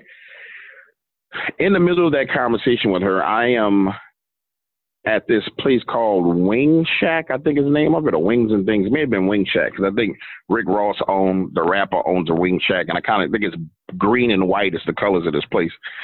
And so I'm ordering like these kind of chicken breast nuggets and some fries, and we're talking. I get my food, I come and I sit down at the cigar shop next door, and I'm kind of talking to her, and I'm eating, and she's just talking. And this little voice in the back of my head says, put that food down and throw it away and start drinking water, because you're getting ready to start choking. And I'm like, what? Not like an audible voice, but it's kind of hard to explain. Like, something tells me to do that. Mm-hmm. But anytime that's ever happened throughout my life, I'll always listen, because it was right. So I get up, throw the food away, start drinking water. And probably about 5 minutes after that, I feel like my throat is closing up, like literally closing, right? And I'm like, what the hell is going on? I can barely talk. I'm coughing. I tell her, hey, I'm going to call you back. Get off the phone with her. I'm like, all right, something wrong with this lady. I ain't talking to her no more. I'm done with that. That night, I go to the apartment with my girlfriend. We kind of chilling, hanging out. I go to bed, right? I'm laying on my right-hand side, kind of my back to her. Her back is to me. And I feel something sticking a finger in my nose. Like, I can literally feel like a sharp pointing finger going up my nose and into my nose, right? What is that? And man? I swat. Oh, you got to hear this. This is crazy. So I start swatting my hand. You know, if somebody's playing with your nose in your sleep, you swing your hand over your nose, and it hits something, like something solid. And I'm like, I open my eyes like, what the hell, right? Now I'm freaking out. I'm like, what the hell was that? I look over. I reach over and try to grab my girl to see if it's like she's trying to touch me, but she's got her back turned. So I'm like, okay, well, maybe I'm tripping. I start going back to sleep, and I'm falling back to sleep. And then I feel something sticking its hand in my mouth. It's going in my mouth, opening my teeth. I feel it rubbing against my tongue, and I feel it going down my throat, like this long, like pointy thing going down my throat. And I feel it touching the inside of my throat. So I bite down. And when I bite down, I taste this kind of earthy. It's like mud, like you bit down on mud. You know what I'm saying? But solid mud. And to the point to where when I sit up, I'm kind of like spitting, right? Open my eyes, nothing's there. But I know something touched me. I look at her, babe, are you touching me? She's like, no, I'm asleep. Leave me alone. I'm freaked out, bro. I'm like, and this is before I knew anything about how to pray to protect myself. I'm freaked out. I'm almost cursed. I'm effed up, dude. So I go out, get on the balcony, get a cigar, and I'm just sitting there, man, like, what the hell do I do? And the only thing I could think to do was to kind of turn on YouTube and start playing preachers. Just any preacher I could find, dude. Like, I didn't care who it was. I just played it, right? And I still got this sense that something's with me while I'm sitting there. That happened about 2 o'clock in the morning. I didn't go back inside. The sun was coming up when I came inside, right? I had smoked maybe 5, 6 cigars. I mean, I was thrown off, right? So finally I go back inside. The sun's going up, and I go to sleep. Wake up a couple hours later, and I'm still freaking out. So I end up getting this exorcist on the phone, and he and I start talking about what happened. And he's laughing. He says, man, you know what you did, right? And I was like, nah. He said, you butted in the business of some kind of old world magical entity. It's probably a generational curse or being that's been on her family for generations. And it paid you a visit, and it doesn't like the fact that you interceded on her behalf. He's like, it's going to keep messing with you, and you're going to need to do prayers in order to get rid of it. I was like, man, that don't make no sense. He's like, I'm telling you, Gonna keep messing with you. The next day I get on a plane and I go home. My girl calls me in the middle of the night and she says, I thought you was in the bed with me for a little while because something was messing with my face. And I was like, oh, hell, right? Now you messing with my woman, so now I'm pissed. So I'm like, all right, we're going to deal with this. So I start opening my Bible, I start reading, I start praying. And so now I'm studying, how spiritual warfare, well, how do you deflect these things? What do you do? What do you say? What's this? What's that? Da, da, da. I made it all complicated. I really did. It wasn't really that freaking complicated, but I made it super complicated, right? And then stuff started happening at my house in New Orleans. Like my keys go missing, bro. Like my car keys go missing. I put them on the kitchen counter. I know I put them there. I remember dropping them there. I had got groceries. I put the keys there. I put the grocery bag there. I took the wine out of the bag, threw the bag in the trash can, put the wine in this little holder, and went into my bedroom. The next day, I can't find my keys. That whole day, I searched for my keys. I found my keys downstairs in the basement under the washing machine. The only reason why I found them under the washing machine is because I stumbled and kind of bumped into the washing machine, and when it moved, I heard keys. And so I lifted up the washing machine, and they're under the washing machine, not like on the edge. They're up under, like someone picked it up and put them directly under the washing machine. I'm like, oh, hell. I got all kind of crazy, freaky stuff going on, right? Next thing you know, my son, and this is when it really got bad, and this is when it really started pissing me off. My son comes in my room in the middle of the night, and he says, Dad, something's wrong. I say, what's wrong? I think Johnny was maybe 9 years old at this point in time. Johnny's 14 now. Johnny says, Dad, something's wrong. I was asleep, and something told me to take my crucifix off because God couldn't help me. And I was like, what? He's like, yeah, it told me to take my crucifix off. God can't help me. Take it off now. I said, well, where's your crucifix? He's like, well, I took it off. I said, go get it. Come get my bed. I get him out of the room because him and his brother were in bunk beds. I get his brother out of the room. His brother asleep. I literally pick him up, put him in my bed. I go in their room, close the door, and I lay on the floor. And I'm laying on the floor. I'm getting chills not talking about it because whatever this thing is, it's probably like, oh, you talking about me. But it can play around if it want to. I'm laying on the floor, and I can feel the presence in the room. And so I said, hey, this is exactly how I'm talking. I say, hey, whoever you are, whatever you are, whatever made you think that you should come here and mess with my children, I got to tell you, this is where I draw a line. This is going to stop right now. And so I start praying, and then finally it hits me, wait, you never told it to leave in the name of Jesus Christ. I said, in the name of Jesus Christ, I command you to leave and never come back in here. Pew, gone, right? I'm like, all right, that's cool. It's gone. Kids never had another issue, never had nothing freaky, never had nothing weird. Then I had that little small coven of witches get mad because I said Jesus' name, and I guess that pisses them off. And next thing you know, I'm laying in the bed, and a freaking shadow, dude. I mean, this is New Orleans houses, old New Orleans houses, 12-foot ceilings. Imagine you're laying on your bed. You know how you lay with your head at the head of the bed, right? Right. I'm laying with my head at the foot of the bed, kind of on an angle, facing the door. My phone is I'm laying on my left-hand side. The phone is laying on top of my face because I don't want to hold the phone. I'm being lazy. And my eyes are wide open. I see this thing walk out of the bedroom, my kid's bedroom, look at me, and then start walking down the hallway. And I'm on the phone with my girl, and I don't want to freak her out. So I'm like, babe, I got to use the bathroom. I got to take a poo. I'm going to call you back because that's the normal way to get rid of her is tell her you got to use the bathroom. She ain't going to ask where you're going. So I just tell her I got to use the bathroom. I get up, walk out of my bedroom into the hallway, and I see it walking into the kitchen. Walking to the kitchen, and nothing's there. And I'm like, oh, I know what I saw. I know what I saw. I'm not tripping. I'm not going crazy. And this house is ice cold. When I say ice cold, bro, I mean 40 degrees cold. Like, it's summertime outside, dude. It's like somebody got a freaking air conditioner running, then a cooler, one of those ice chest air conditioners, like blowing on. You know, kind of they put the fan inside the cooler, those ghetto one. Yeah, it doesn't get as cold in New Orleans. Right.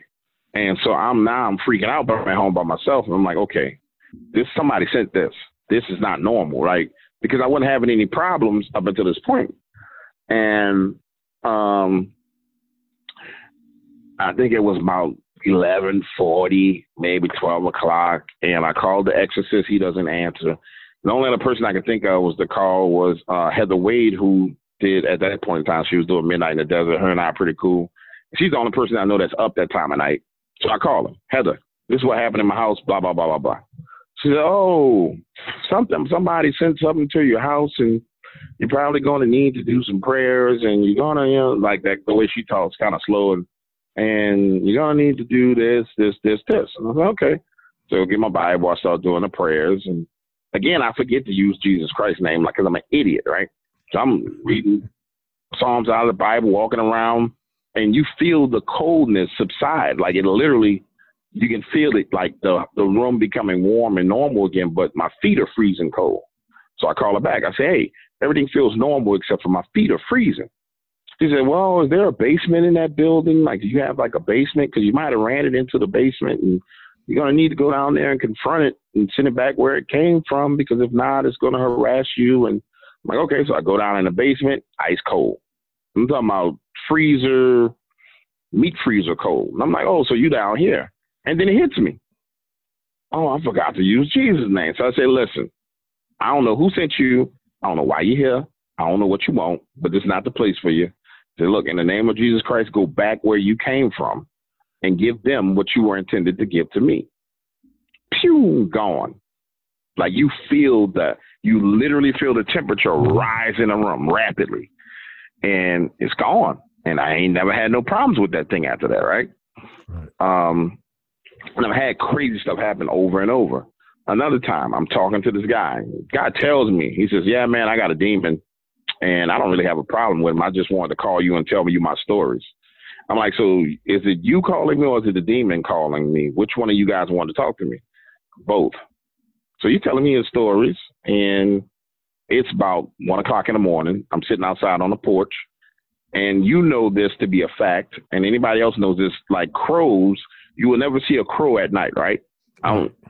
Two crows fly up, land on the power line, start squawking in the middle of the night. And I'm sitting there looking at these things, just squawking. I'm like, I've never seen a blackbird in the nighttime in the dark anywhere. And I had never seen that, right? A few moments later, I see this shadow, 12, 13 foot tall shadow, crossing the street, going towards these people's house. Like, literally just crossing the street, walking under the street light, going to the front door of these people's house. And I said, yeah, man, I just saw a shadow cross the street. Oh, that's probably one of our friends. I said, listen, man, I'm going to tell you like this, brother. I don't have no beef with you. I don't have no issue with you, but I don't want none of this smoke that you got, man. Ain't nothing for me and you to talk about. I said, you calling me with the intentions of scaring me. I said, it's not really scaring me. I said, it's just weird. I said, if you happy with the whole demon thing, you and your demon friend be happy. I'm happy with Jesus. You be happy with the demon. Bada bing, bada boom. You do you, I'm going to do me. Click, I hang up the phone. And I had, so I've had insane stuff happen since I started doing this, because I open in order to talk to someone about their encounter, you have to open yourself up to them. So yeah, in order for me to find out what's going on with you, I have to be vulnerable with you. And that's where the danger is being vulnerable. That's me answering the phone. I immediately make myself vulnerable to whatever's on the other end of the phone. Right. And then it escalated to, this is the weirdest thing out of all of them. I am at that house where the porch where all this stuff is happening, right? And this chaos breaks out. Extreme chaos. The house starts going to foreclosure. That the landlord is losing the house, is going into foreclosure. She's building another house. She's moving out. She's mad at me for whatever reason. And this lady's like a mother to me. Like, she never treated me this way. Just this pure chaos breaks out all around me. And the whole time I'm praying, like the whole time, every day I'm at 6 o'clock in the morning, I'm getting up, reading my Bible, I'm praying, smoking my cigars. Right now, if you open my Bible, there's so many ashes in my Bible. You're like, man, you really do read it and smoke cigars, right? And then I start getting these phone calls, like different voices, different people with a continuous conversation. The first phone call was an older, elderly lady. And she's like, I was just calling to tell you that Jesus Christ doesn't love you and you're going to burn in hell. Click. I'm like, what the hell is that? Phone rings again. It's like a little child. Hey, can I speak to Dark Waters? I'm like, hey, this is Dark Waters. What can I do for you? I was just calling to tell you that Jesus Christ doesn't love you? You're going to burn in hell, and we know who you are. Click. And it happens over and over and over. And it's just different voices every time. And I'm like, what the hell's attention did I get? This is crazy, right? Yeah. That goes on for about a month while all this chaos is going on. It's like it reaches this crescendo where whatever this is letting me know that I'm doing all this stuff around you, right? Right. Then all of a sudden I get a windfall of money, like $14,000. Boom, just dropped in my lap. And something says, time for you to move. So I'm going to go ahead and move, right? And as I'm going through the process of packing and moving, this chaos is still going on. I start getting phone calls. And the first phone call it's a pre-recorded message, freaked me the hell out. And it says, how did it say? It said, God has a message for you. If you want to hear the message, press 1. I press 1. And it says, God wants you to know that he gave you a financial blessing because the situation that you're in is too powerful for you right now. He needs to remove you from that situation, but he's going to send you back into that darkness after he strengthens you. Press 5. I press 5. Then the freaking voicemail. This is a pre-recorded message, dude. Starts prophesying things that are going to happen. It says, you've been at war. You've been a great soldier, and God is about to bless you. He's going to move you to a new place. He's going to give you new peace. You're going to rest. You're going to sleep. You're never going to worry. Nothing's going to be able to touch you. And then it asks for a donation. I'm like, I ain't giving you no money. This is a scam, right? I thought it hung up. I said, I ain't giving you no money. I'm thinking this is a scam. This has got to be some kind of scam, right? So I'll click. I'm hanging up the phone. 2 days later, it calls back. Another prophecy. Every time it called, within 3-4 days, whatever it said happened was going to happen. And it happened every time, right? This goes on for like a year after that. I moved from that place. I'm at my new place. Everything is cool. It goes on for like a solid year. The final phone call is, God wants you to know that he's proud of you. You went to war. You understand what spiritual warfare is. You understand exactly what to do, and that he's here with you no matter what you go through, no matter what you face moving forward. God is here for you. He's going to bless you. And he's going to continue to pour down blessings on you. Like, it made me break down crying. Like, literally, like, on my hands and knees crying because it was so true. Like, everything that whoever, I don't even know who the hell that was. I don't know what preacher it was. I couldn't track it down. I never gave any money. I never donated anything. But and then it just stopped. Bloop. Never called again. And from now moving forward, it's true. I mean, I talk to people who have demons, and I ain't worried about their damn demons. I have people come to my house. This is how crazy it is, Gary. People come to my house to visit, right?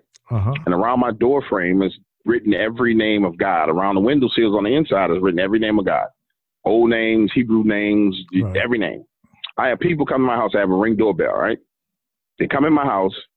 They sit down. We're talking. The Ring doorbell is constantly going off, like someone's outside. We look out the window. We don't see anybody. But the Ring doorbell is identifying someone outside. It's going ding, ding, ding, ding. And people are like, man, why's your doorbell going off like that? Then finally one day it hit me. Oh, whatever you had with you couldn't come inside of here. It's still outside. It's waiting on you outside because it can't get in here. And it happened so much that I just unplugged the doorbell. Like the battery went dead on it. I didn't charge it back up again because it was happening to the point to where it was freaking other people out. Like my sister and her kids came over one day and ding, ding, ding, ding, ding, ding, ding, ding, ding, ding, ding, ding, ding. They're just going, it's like, what the hell is wrong with your doorbell? I was like, I'm not going to tell them what that is. I'm just going to leave it alone. When they left, it stopped. Just like, so I just don't turn the doorbell on anymore. My son's like, Daddy, why you don't turn on the doorbell? And my older son was like, man, you remember what was happening when that doorbell was on and people was coming over? It was going crazy. My youngest son, oh, I forgot about that. Yeah, you're right. I don't think we should turn that back on. Because God forbid I look at the video and something's there one time, I'm going to freak out. You know what I'm saying? Yeah. But so far, nothing's been caught on video, but it's been picking up on someone outside. And we ain't talking about like leaves blowing, because there's no tree in front of the door where the leaves are going to blow and set it off. There's nothing there. So I say all that to say this to the people listening. It's real. Spiritual warfare is real. These entities, whether it be ethereal or material like us, they're real. Whether you believe in them or not really don't matter. It doesn't. They believe in you, and they are there around you doing whatever they do. So it would behoove you to learn how to protect yourself or to protect your family, regardless of what you believe. Right. You know what I'm saying? Yeah. I think, too, like every tradition, no matter what you believe, usually has some type of way to protect yourself from this type of entities. Yep. And that's the most important thing, that you protect yourself. Just don't be an idiot. And don't dabble in stuff that you don't need to be dabbling in. So many people get caught up because they want to play with a Ouija board. They want to dabble with the 5th and 6th books of Moses and the Seals of Solomon. Man, leave that alone. Leave it alone. That make no sense. Unless you're going to really study that stuff, right, and find somebody, a mentor that's into that knows that, man, leave that alone. Yeah. Like I do talk to a lot of experts on that type of stuff with the Seals of Solomon and all that stuff. But these are guys that have, studied it for 40 years. Mm-hmm. And even them, like when kids come to them, they'll say, like, look, kid, grow up first and then come back. Mm-hmm. Don't be messing around with that stuff. If you don't know what you're dealing with, leave it alone. Right. Yeah, you definitely have to be mature, and you have to be spiritually grounded. You have to be, spiritually conscious before doing it. I had a business partner of mine. It's amazing what the Psalms of the Bible will do. I've had these arguments with people like on YouTube. We say, "Oh, you pray the Psalms? That's like Jewish mysticism." And I'm like, "Shut up! Don't talk to me. Like, don't tell me how to communicate with God." I mean, in church they sing the Psalms of the Bible. I was like, "Don't quit it, right?" Well, I had a business partner. He and I started kind of drifting apart, and so I started doing the prayers from the Psalm of the Bible to protect you against business partners, like bad business partners. He kind of evacuates my life, like it's gone. He's reaching out, and something tells me just not to talk to the guy. Like something says, "Hey," he calls you, don't answer the phone. And I'm normally not that person. Like I don't write people off, but something is telling me in my heart, look, don't answer the phone for this dude. Something not right. He calls one of my other business partners and starts talking to him and talks about how he's been practicing hoodoo and how he's got in contact with his ancestors, and he uses the pendulum, and he's talking to the spirits to get information and all this other stuff, right? Right. And that friend of mine who I still do business with is saying, "Man, you really need to talk to him." I said, "Man, there's a reason why my spirit told me not to talk to this dude."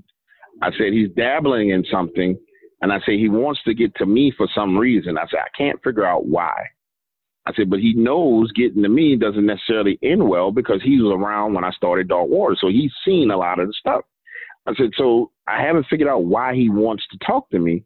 I said, "But when the time is right, we'll see each other and we'll talk, but the time is not right." Well, he keeps calling the other business partner, other friend of mine, and they hold conversation after conversation after conversation. Now he's sacrificing chickens and doves and all kind of other crazy stuff. And this guy that wasn't what he was doing. Like he wasn't that type of person. Yeah. But now that's what he is. It's like, hey man, that's what you do. Do you, but don't do that over here by me. I don't even want you stepping foot in my house with none of that foolishness.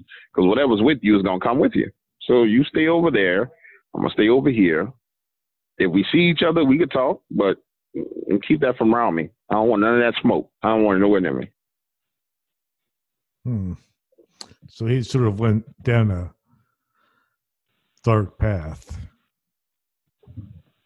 I don't know if it's dark, but it definitely ain't, because I haven't spoken to him to see what he's doing it for, but I don't think there's nothing good about sacrificing things at all. Yeah. You know what I'm saying? Yeah. I mean, I just interviewed a lady who wrote a book on hoodoo, and she said one of the reasons that she didn't want to do voodoo is because she didn't want to do any sacrifices. Mm-hmm. Because the sacrifice thing just turned her off. Man, people don't understand the power of that magic. For example, you notice this year, how many hurricanes came to New Orleans and how many of them turned at the last minute? People don't pay attention. We had 5, 6 hurricanes come beaming for New Orleans. Each and every last one of them turned, went to the right or to the left. Yeah, one of them got me. When you talk to the hoodoo and voodoo practitioners, they all been at St. John's Bay, which is right by City Park, and they all been doing hurricane turning ceremonies. Every last one of them. Because they say New Orleans cannot take a hit from another hurricane. We will never have another Katrina again. That they tell you we will never have Katrina again. Ever will we have that again. And one of them that I talked to in particular, she was like, yeah, I think we might have overdid it because they had like 7 alligators come up floating dead in the bayou this week. We might have went a little bit too hard, James, and but we just not taking no more hurricanes. There has to be a sacrifice for that kind of magic to work. Yeah, I don't think they stabbed the alligator and killed it, but they definitely took the alligator's life in their attempt to do what they did. I don't want another Katrina either, so I ain't mad at them for turning them if that's the case, but people just don't understand the power that's involved in that. And when you started off saying, well, does it work on you if you believe it or not? No, it works, period. It works. You just need to know what you're dealing with when you're dealing with somebody who does that kind of stuff. If they're willing to make a sacrifice or they're willing to supercharge whatever it is that they're doing. And you better be supercharged yourself. Yeah, definitely. I mean, to be able to turn a category 3 or 4 hurricane takes some serious power. Think about it. You if you're in the South or if you anywhere around the Gulf Coast, it was this last one that just went through. The one before that hit St. Charles Parish, or by whatever that is. The one before that went to Florida. The one before that went to Florida. Oh, one of them got out there and it was coming from New Orleans and it stopped and it danced right in front of New Orleans. It backed up and then it went the other way. Like, dude, there's no way to deny it. Yeah, we got hit we got hit by Sally over here. It was terrible. Yeah. There's no way to deny it. Like, if it happened once, you could be like, oh, this dude's crazy. Anybody listening, go look at the path of them hurricanes. And I think it was 6 of them total, if I'm not mistaken. But go look at the path. They would come to New Orleans. They would stop, slow down, turn. Start coming to, they'll have New Orleans in the cone of the hurricane. Be like, oh, this hurricane is coming for New Orleans. Then it'll gradually shift and shift and shift. And just like the one that just hit in the exact same spot 2 times in a row. Yeah, what are historically, the chances of that? Mathematically, that's impossible. That's mathematically impossible, bro. That's insane.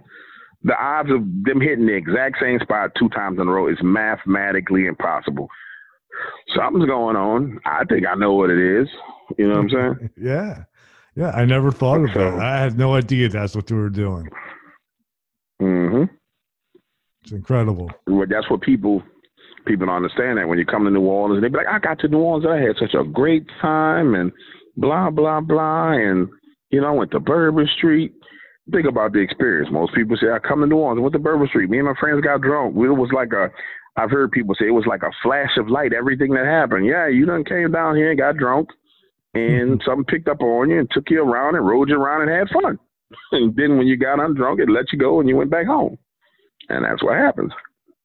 It's an amazing place. Yep, an amazing place. If you're awake and you know what's going on, it's even more amazing. Dude, I'm going to have to come down there and hang out with you. Come on down, man. Let's have us a cigar and have us a glass of wine. I ain't drinking no liquor with you, but I will pop a bottle of wine in a heartbeat. I'm happy with tea. I'm definitely a tea drinker. You take a tea? Well, I'll smoke a cigar and drink some tea with you. Let's do it. We got it, man. I'll be down there. It's only about a 3-hour drive for me. Yeah, it's not bad. No. It's not bad at all. Well, man, thanks for being on. No, man, have me back soon, man. I would love to be on. I enjoy talking to you, man. This is what I do. I enjoy sharing information with people. And the one thing you got to know when you interview me is you ain't going to have to pull no teeth. We going to talk about it. Yeah, I love this, man. This was fantastic. You're a great interview.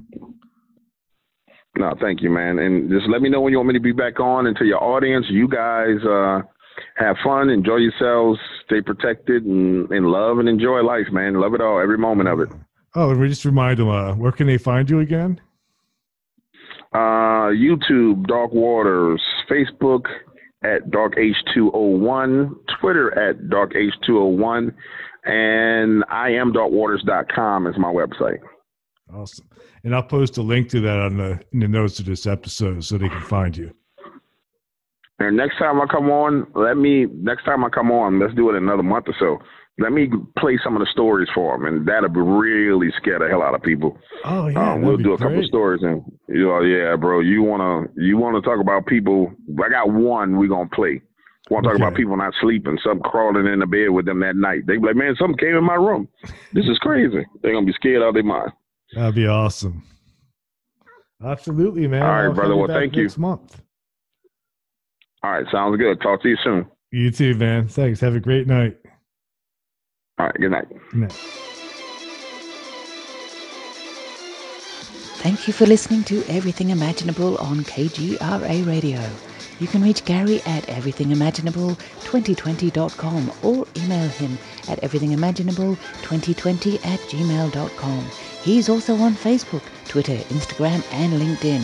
You can buy t-shirts, coffee mugs, and other merchandise to support the costs of producing this podcast. Click on the merchandise link at the top of his page, www.everythingimaginable2020.com. Oh yes, I almost forgot. You can buy his book, Enlightenment Guaranteed. It's the only book on Zen that you'll ever need, and it's on Amazon. It'll change your life, because remember, everything that exists was first imagined. Hey, if you loved what you listened to, don't forget, rate, review, and subscribe.